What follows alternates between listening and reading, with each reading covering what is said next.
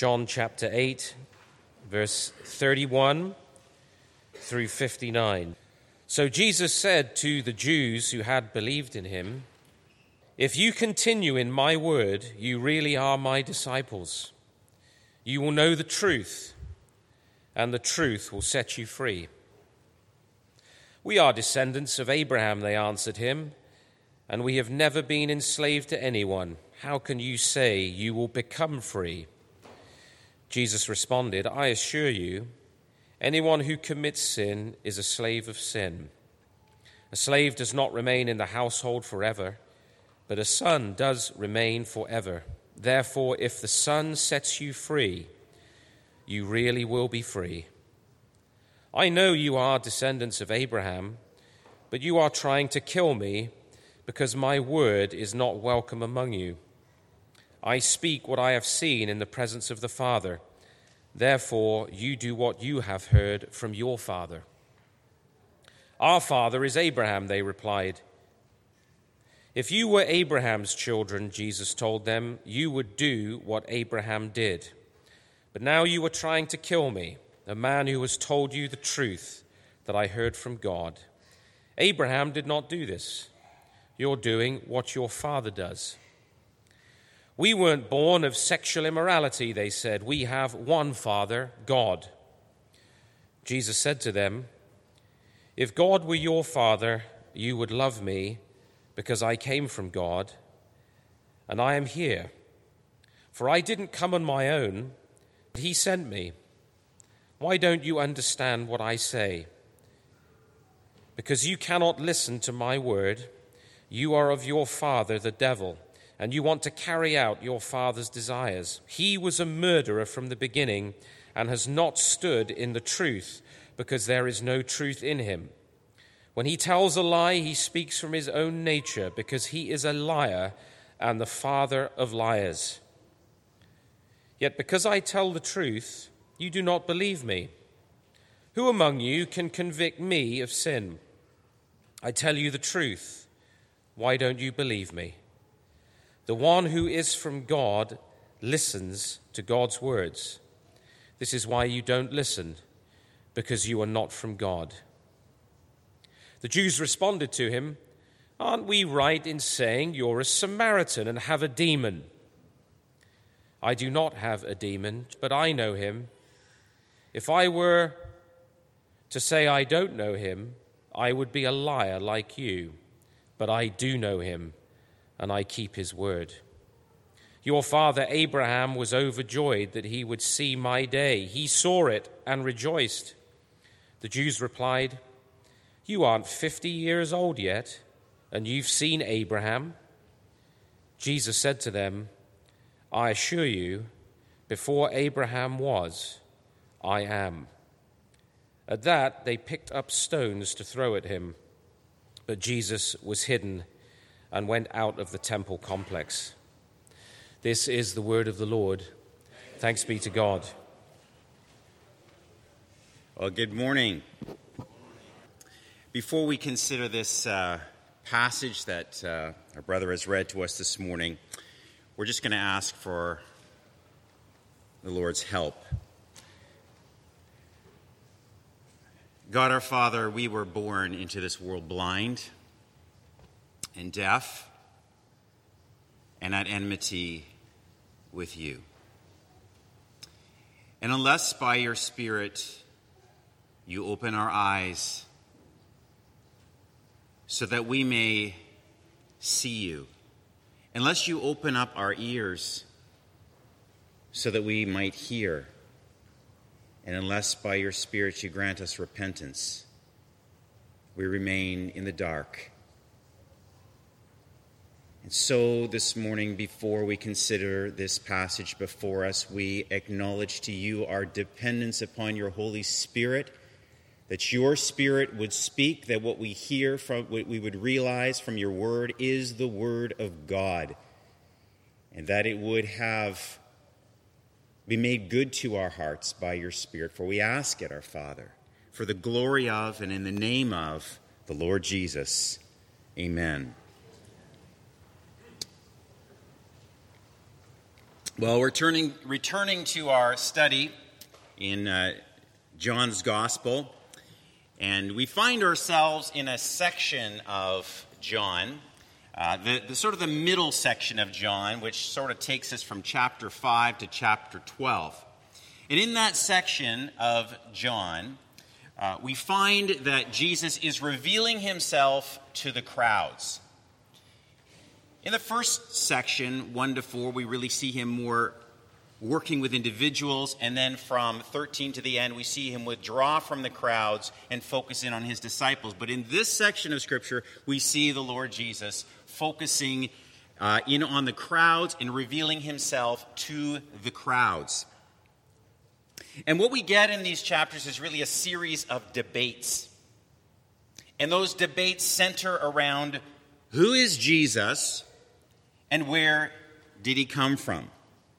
And through these debates, John the evangelist provides us with rich insight into who Jesus Christ, the Son of God, is and his relationship to his Father. And in doing this, it fulfills one of the key objectives of John's Gospel, that you may believe that Jesus is the Christ, the Son of God, and that by believing you may have life in his name.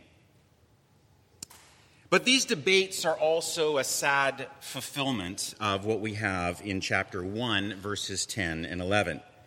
He was in the world, and the world was made through him, yet the world did not know him. He came to his own, and his own people did not receive him. And you could ask yourself, at this stage in our study of John's Gospel, why was it that they did not receive him? When he's gone to such lengths to reveal himself clearly to them, why did these crowds not receive him? Whether they were crowds in Galilee or whether they were crowds in Jerusalem. And the answer is that each of these audiences were afflicted by a certain blindness that came for different reasons. In chapter 5, they were blinded by the glory that comes from one another. And in chapter 6, they were blinded by their temporal desires. They prioritized their temporal desires above their eternal needs. And in chapter 7, they were blinded by faulty judgment, influenced by appearances and public opinion. But now here in chapter 8, they are blinded by their pride of position. Their pride of position. But there's something that is particularly alarming about chapter 8.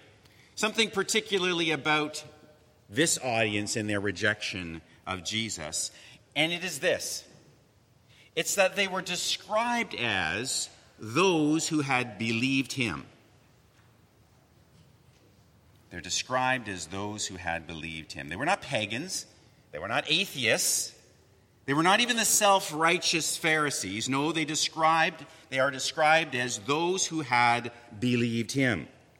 And the reason that that's alarming is that because by the end of this chapter, they have picked up stones to stone him. Now, that should alert us to the fact that there is a difference between belief and saving faith. And I want to say right at the outset of this sermon, I want to ask you, do you believe in God this morning? You say, well, yes, good, but don't think that that saves you. In James 2:19, it says, you believe there is one God, you do well. Even the demons believe and tremble. You say, well, I believe in Jesus Christ. Well, is that the Jesus of the Bible? Or is that one that you have created to accommodate the lifestyle that you have chosen?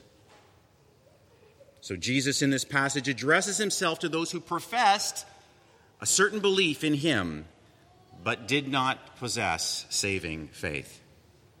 And I am sure that as he addresses them, it is with deep longing in his heart that they would fully embrace him as the Son of God and find forgiveness for their sins and freedom from their slavery. And so in that first verse that we read, verse 31, he says, if you abide in my word, You are truly my disciples, and you will know the truth, and the truth will set you free.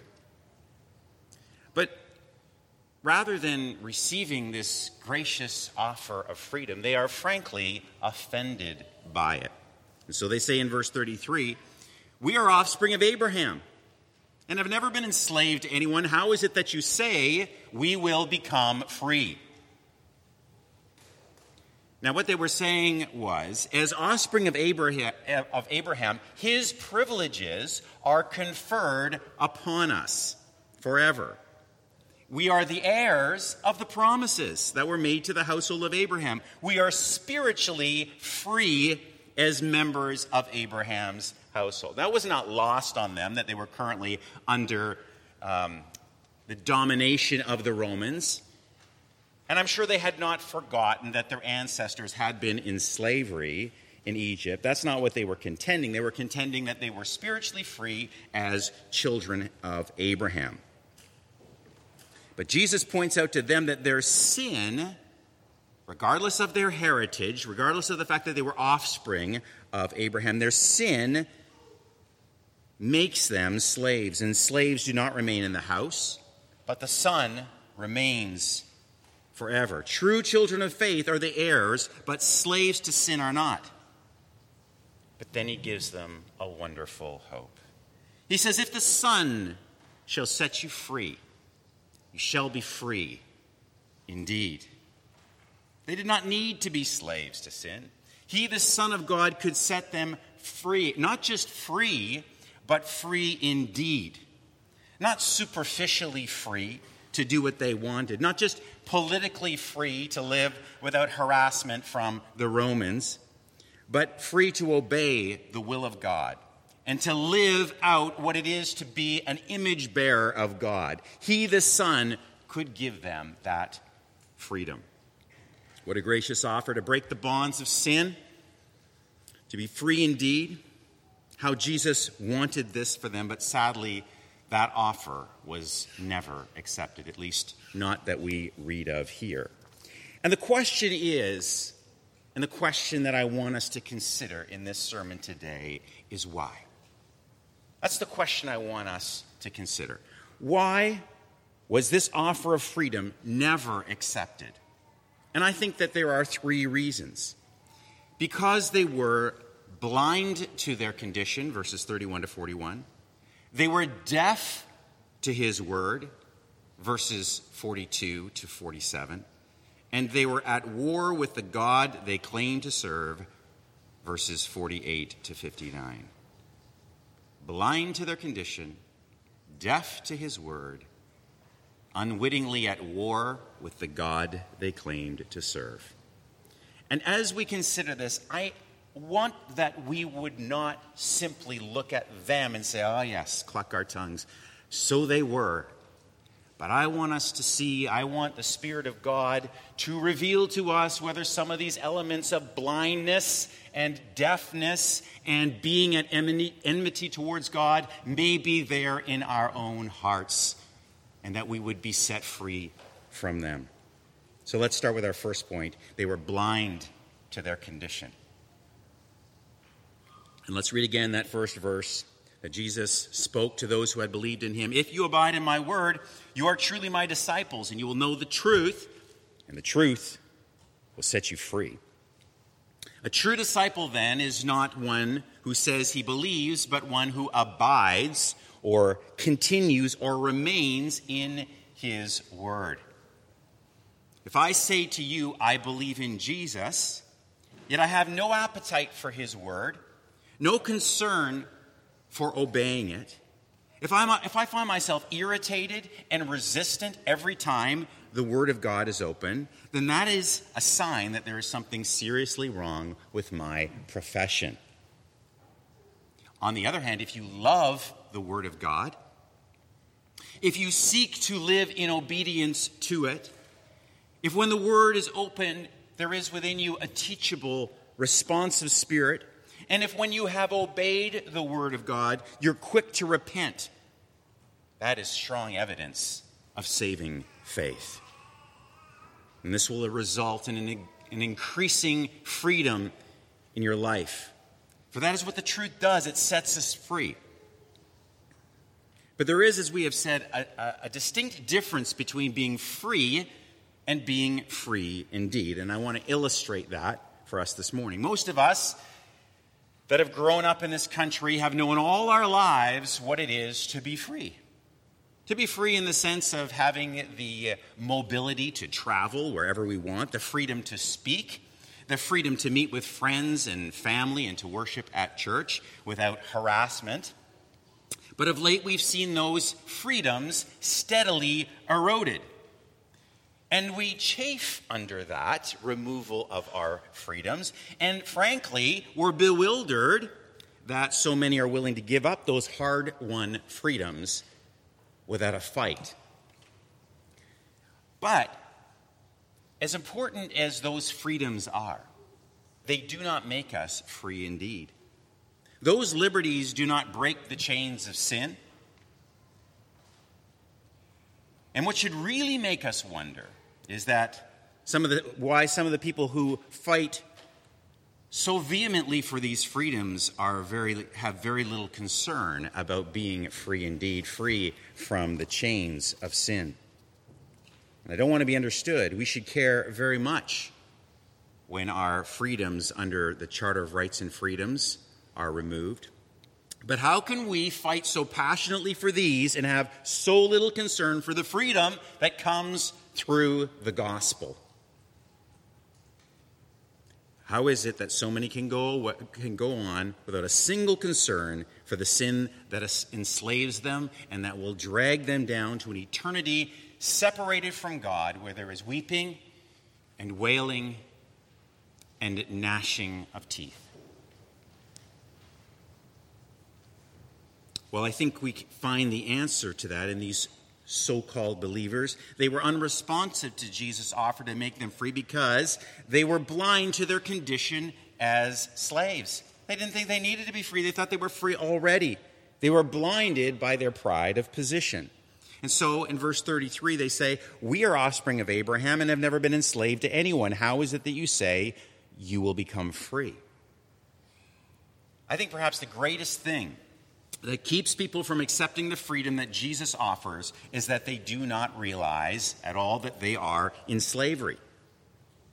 How can you say I am enslaved when I am acting out of my own free will?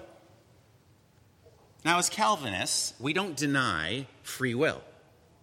We don't deny that people have free will and act out of their free will. We simply contend that they exercise their free will according to their desires. And the problem with that is that those desires were hijacked by Satan at the fall. When our first parents chose to serve Satan, they plunged the whole human race into slavery to Satan, so that our desires are to do the will of the devil, the works of the devil. So we make choices from our free will, but that free will has been so totally polluted that apart from our work of regeneration by the Holy Spirit, we will always choose against God. This is what we sometimes refer to, and we said this before, as the doctrine of total depravity. So the point is that the exercise of our free will, that just because we're exercising our free will, does not mean that we are free. Look, there are people all around us today that are embracing a culture of death, killing the unborn and the elderly, destroying marriages and family, imprisoning pastors and barricading churches, and they think they are exercising their free will, but they are not. They are carrying out the dictates of their master, the devil, who is ushering them down the road that leads to destruction. They imagine that they are acting in freedom, but true freedom is freedom, as we've said, freedom to do the will of God and to live out what it means to be created in the image of God. And you know, brothers and sisters, there's a bit of a danger in thinking that all that blindness is out there and that there's none of it in here. There can be a blindness in here as well. Sin is enslaving, and sin is blinding. And I don't doubt that there are some here this morning who are enslaved to sin. And my warning and my pleading to you this morning is, don't be like these people who refuse to acknowledge their slavery to sin because of their pride of position. If the Spirit of God is convicting you this morning, then I urge you to come immediately in repentance, lest you become not only enslaved but blinded as well, unable to recognize your condition and unable to seek deliverance in the Son who alone can make you free indeed. You know, a very serious thing happens when we refuse to listen to the Spirit of God speaking through the Word of God. A very serious thing happens. You know what it is? We lose the ability to hear. And that takes us to our second point. The second reason why the Lord's gracious offer of freedom was never accepted. They were deaf to his word. So in verse 43, Jesus says, "Why do you not understand what I say? It is because you cannot bear to hear my word." And then in verse 45, "Because I tell you the truth, you do not believe me. Which one of you convicts me of sin? If I tell you the truth, why do you not believe me? Whoever is of God hears the words of God. The reason why you do not hear them is that you are not of God." Now remember that these are the people who are described as having believed in him. They were not atheists. They were not pagans.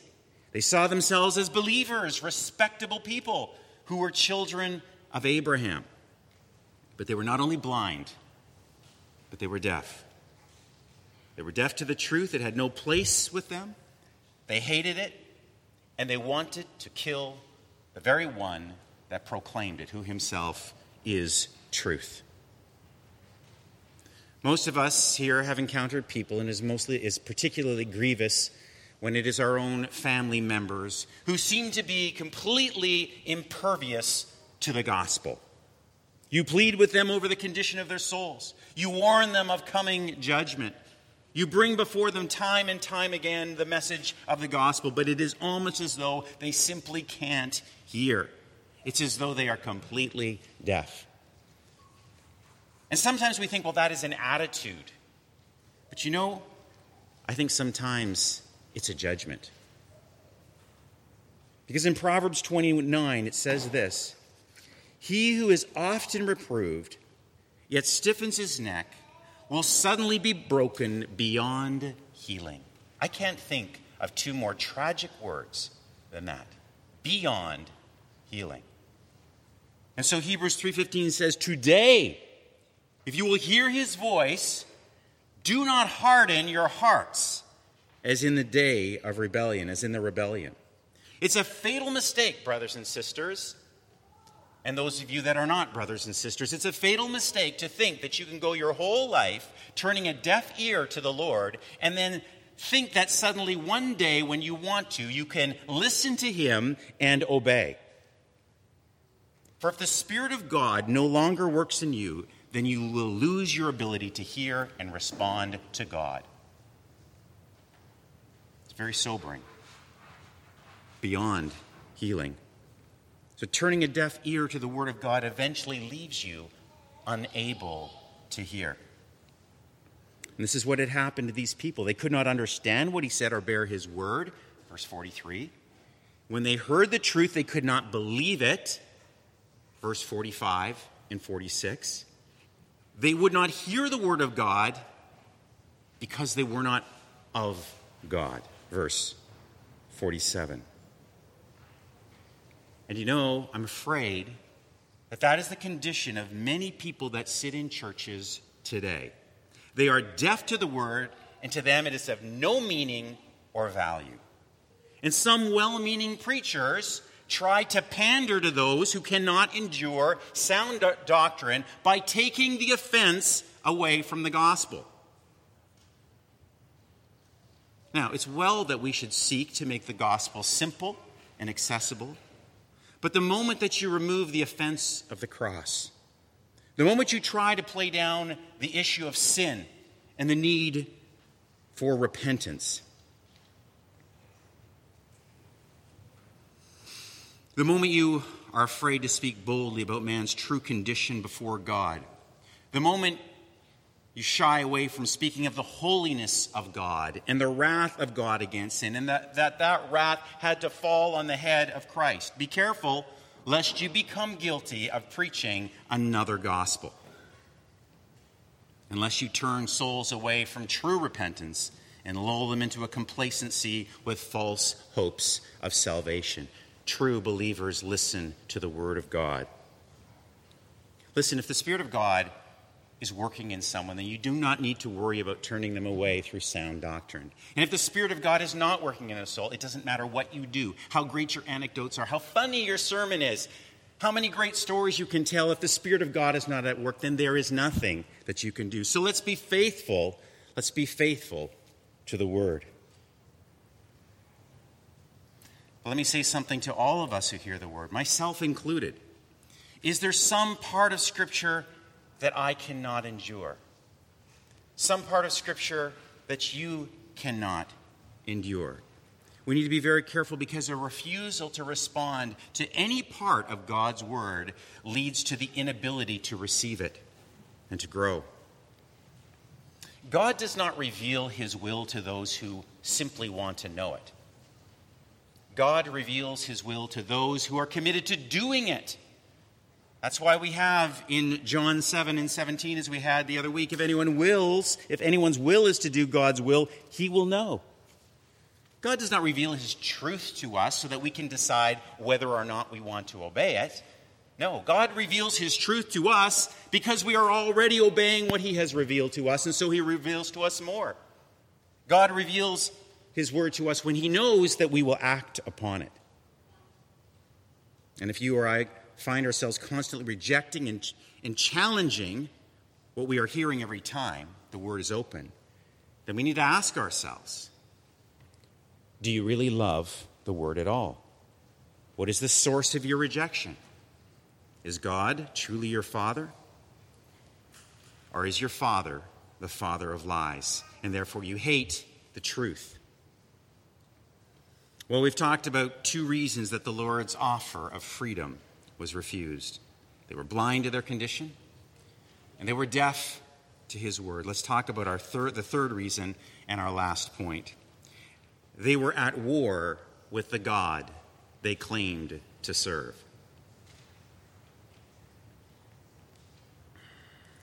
In verse 48, they are so incensed by Jesus' words that they resort to attacking Him personally. They call Him a Samaritan and say that He had a demon. And it was a terrible insult to call a Jew a Samaritan, and they knew it wasn't true. And Jesus lets the personal insult go. He doesn't respond to it. But He will not let go what is an affront to the Trinity. You see, everything He did at the bidding of the Father and in the power of the Holy Spirit. So to attribute that to a demon was a blasphemy against the Father and the Spirit. So Jesus says, I do not have a demon, but I honor my Father, and you dishonor me. Yet I do not seek my own glory. There is one who seeks it, and He is the judge. Just on a sidebar, on a side note, I could wish that I responded this way. I could wish that we all responded this way. That we had the wisdom and grace to let the personal insult go and let God be the judge of our character, but to be quick to defend the glory of God. How often it is the opposite with us? When we hear blasphemy against the Lord Jesus Christ and we let that slide, but then when we are attacked personally, we are all over it, defending ourselves. Let's be content.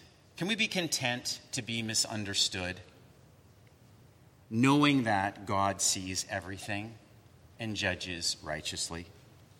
When we are maligned and spoken evil of, or falsely accused, or misjudged, is it not enough to know that God judges righteously and He will vindicate in His time? But our Lord, in the face of these insults, again makes this glorious offer to those who insult him. Verse 51, "Truly, truly, I say to you, if anyone keeps my word, he will never see death." But they resent this. They knew that Abraham and the prophets had died, and so they challenge him. Who do you make yourself out to be? And there's two things that Jesus says there that reveal a great irony. Look at verse 49. "I honor my Father, and you dishonor me." And then look at verse 54. "It is my Father who glorifies me, of whom you say he is our God." The Father's greatest priority is to honor the Son. But since this conversation has started, they have done nothing but dishonor him, and now they are blaspheming him. And yet they are claiming that God is their Father. In dishonoring the Son and saying that he had a demon, they also blasphemed the Father and the Holy Spirit. And this was a dangerous thing when you consider that they could never know the Son unless the Father revealed him. And they could never receive him unless the Spirit of God awakened them to their need. And most importantly, in dishonoring the Son, they put themselves in direct opposition to the Father, whose purpose is to honor the Son. Now, I am not saying that God in his grace does not reach out and change the hearts of those who oppose him, and even change the hearts of blasphemers. He does. But I want to say to us, brothers and sisters, that blaspheming is a dangerous business. It's a dangerous business. In Jude 10 and 11, we read this, "But these people blaspheme all that they do not understand, and they are destroyed by all that they, like unreasoning animals, understand instinctively. Woe to them, for they walked in the way of Cain, and abandoned themselves for the sake of gain to Balaam's error, and perished in Korah's rebellion." Let's handle the word of God and the glory of Christ and the name of Christ with great reverence, brothers and sisters. Blasphemy brings us into greater darkness, for in it we war against the only one who can bring us light. One of the evidences of a true believer is that they honor the Son. And one of the marks of an unbeliever is that they dishonor and blaspheme God. They were not children of God, for they worked against the singular motive of God. And they did not know him for who they claimed was their Father. And one day, many who thought they knew the Lord Jesus will hear him say, "Depart from me. I never knew you." So the Lord Jesus in verse 56 rebukes them by comparing their behaviors to Abraham, the one who they called their father. And he says, "Your father, Abraham, rejoiced that he would see my day. He saw it and was glad." But they misunderstand. And they retort, "You are not 50 years old." Scripture here that 50 is not that old, by the way. "You are not 50 years old, and have you seen Abraham?" Jesus said to them, "Truly, truly, I say to you, before Abraham was, I am." Jesus did not say before Abraham was, I was. That was true, of course, because in John 1 we have, "In the beginning was the Word." He existed from a past eternity, so he certainly did exist before Abraham did. But instead, Jesus says, before Abraham was, I am. And you'll recall, of course, when God sent Moses to go and deliver his people, Moses had said, what if they ask me what your name is? What shall I say to them? God said to Moses, "I am who I am. Say to the people of Israel, I am has sent me to you." This title was the very name of God. And the Lord Jesus applied it to himself in chapter 6 when he said, "I am the bread of life." And in verse 12 of our chapter when he said, "I am the light of the world." But now he applies it again with great force in response to his relationship to Abraham. Before Abraham was, I am.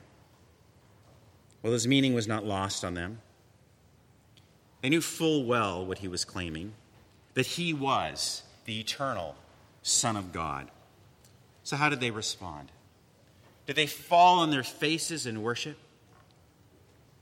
No, they picked up stones to stone him. These are those of whom it is said they had believed in him. Let me say in closing this morning, my concern is not whether or not you say you believe. My concern is whether you are abiding in the Word. Whether you are blind or whether you see. Whether you are deaf or whether you hear. Whether you honor the Son or whether you dishonor him. I've said this before, but I'm going to say it again. There will come a time that the only thing that will matter for all eternity is what you have done with the Lord Jesus Christ. And if today he is calling you, if today he is convicting you of sin, of righteousness and judgment to come, if today he is drawing you to himself, then do not resist, lest blindness fall upon you, unless you hear his voice no more. And for those of us who know and love him, let me impress upon you the urgency this morning of abiding in his word. Everything that can be shaken is being shaken, but his word will endure. For Jesus said, heaven and earth will pass away, but my words will not pass away. And so I charge you, brothers and sisters, cling to the word. Feed on it night and day. And you will know assurance. You will have the assurance that you are his disciples. And you will know the truth. And the truth will set you free. For if the Son will set you free, you will be free indeed. You know, I passed over verse 57 quickly, and I did that purposely because I want to share with you a thought. I'm not dogmatic about this thought, but I want to share with you a thought about that verse before we come to the Lord's table. In that verse we read, Abraham rejoiced. The Lord says, Abraham rejoiced that he would see my day. He saw it and was glad. Well, when was that? When was that? You know, I want to put this out for your consideration. When Abraham was taking his son Isaac up that mountain, Mount Moriah, to carry out this unthinkable task of offering him as a burnt offering, and Abraham is going along with his son, and Isaac is carrying the wood, completely oblivious to what's going on, I believe. And he asks this innocent question. He says, Father, behold the fire and the wood. They had done sacrifices before, but where is the lamb for a burnt offering? And Abraham responded, and I have no doubt that it was a deep emotion. God will provide himself a lamb. And at that desperate moment, he longed to see the provision of a sacrifice that would spare his son, that would be a substitute for his son. And he did.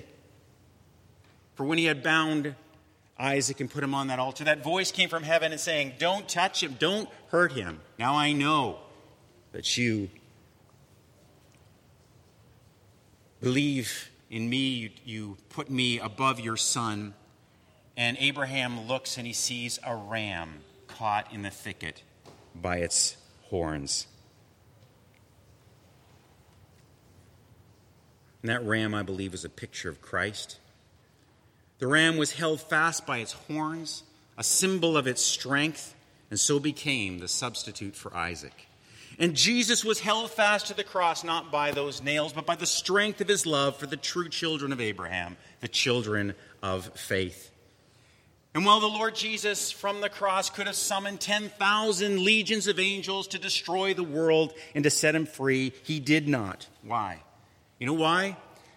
Because he looked back through the centuries and he saw Abraham and he saw Isaac. And he looked down through the centuries and he saw you and he saw me. And he couldn't bear to be without us for all eternity. And so he paid the price. He gave his body and he shed his blood. Abraham rejoiced to see his day. He rejoiced when he saw the ram caught in the thicket, the substitute for his son Isaac. And he rejoiced to look forward to the Lamb of God who takes away the sin of the world. And so, brothers and sisters, will you rejoice with him this morning as you look back on what he looked forward to?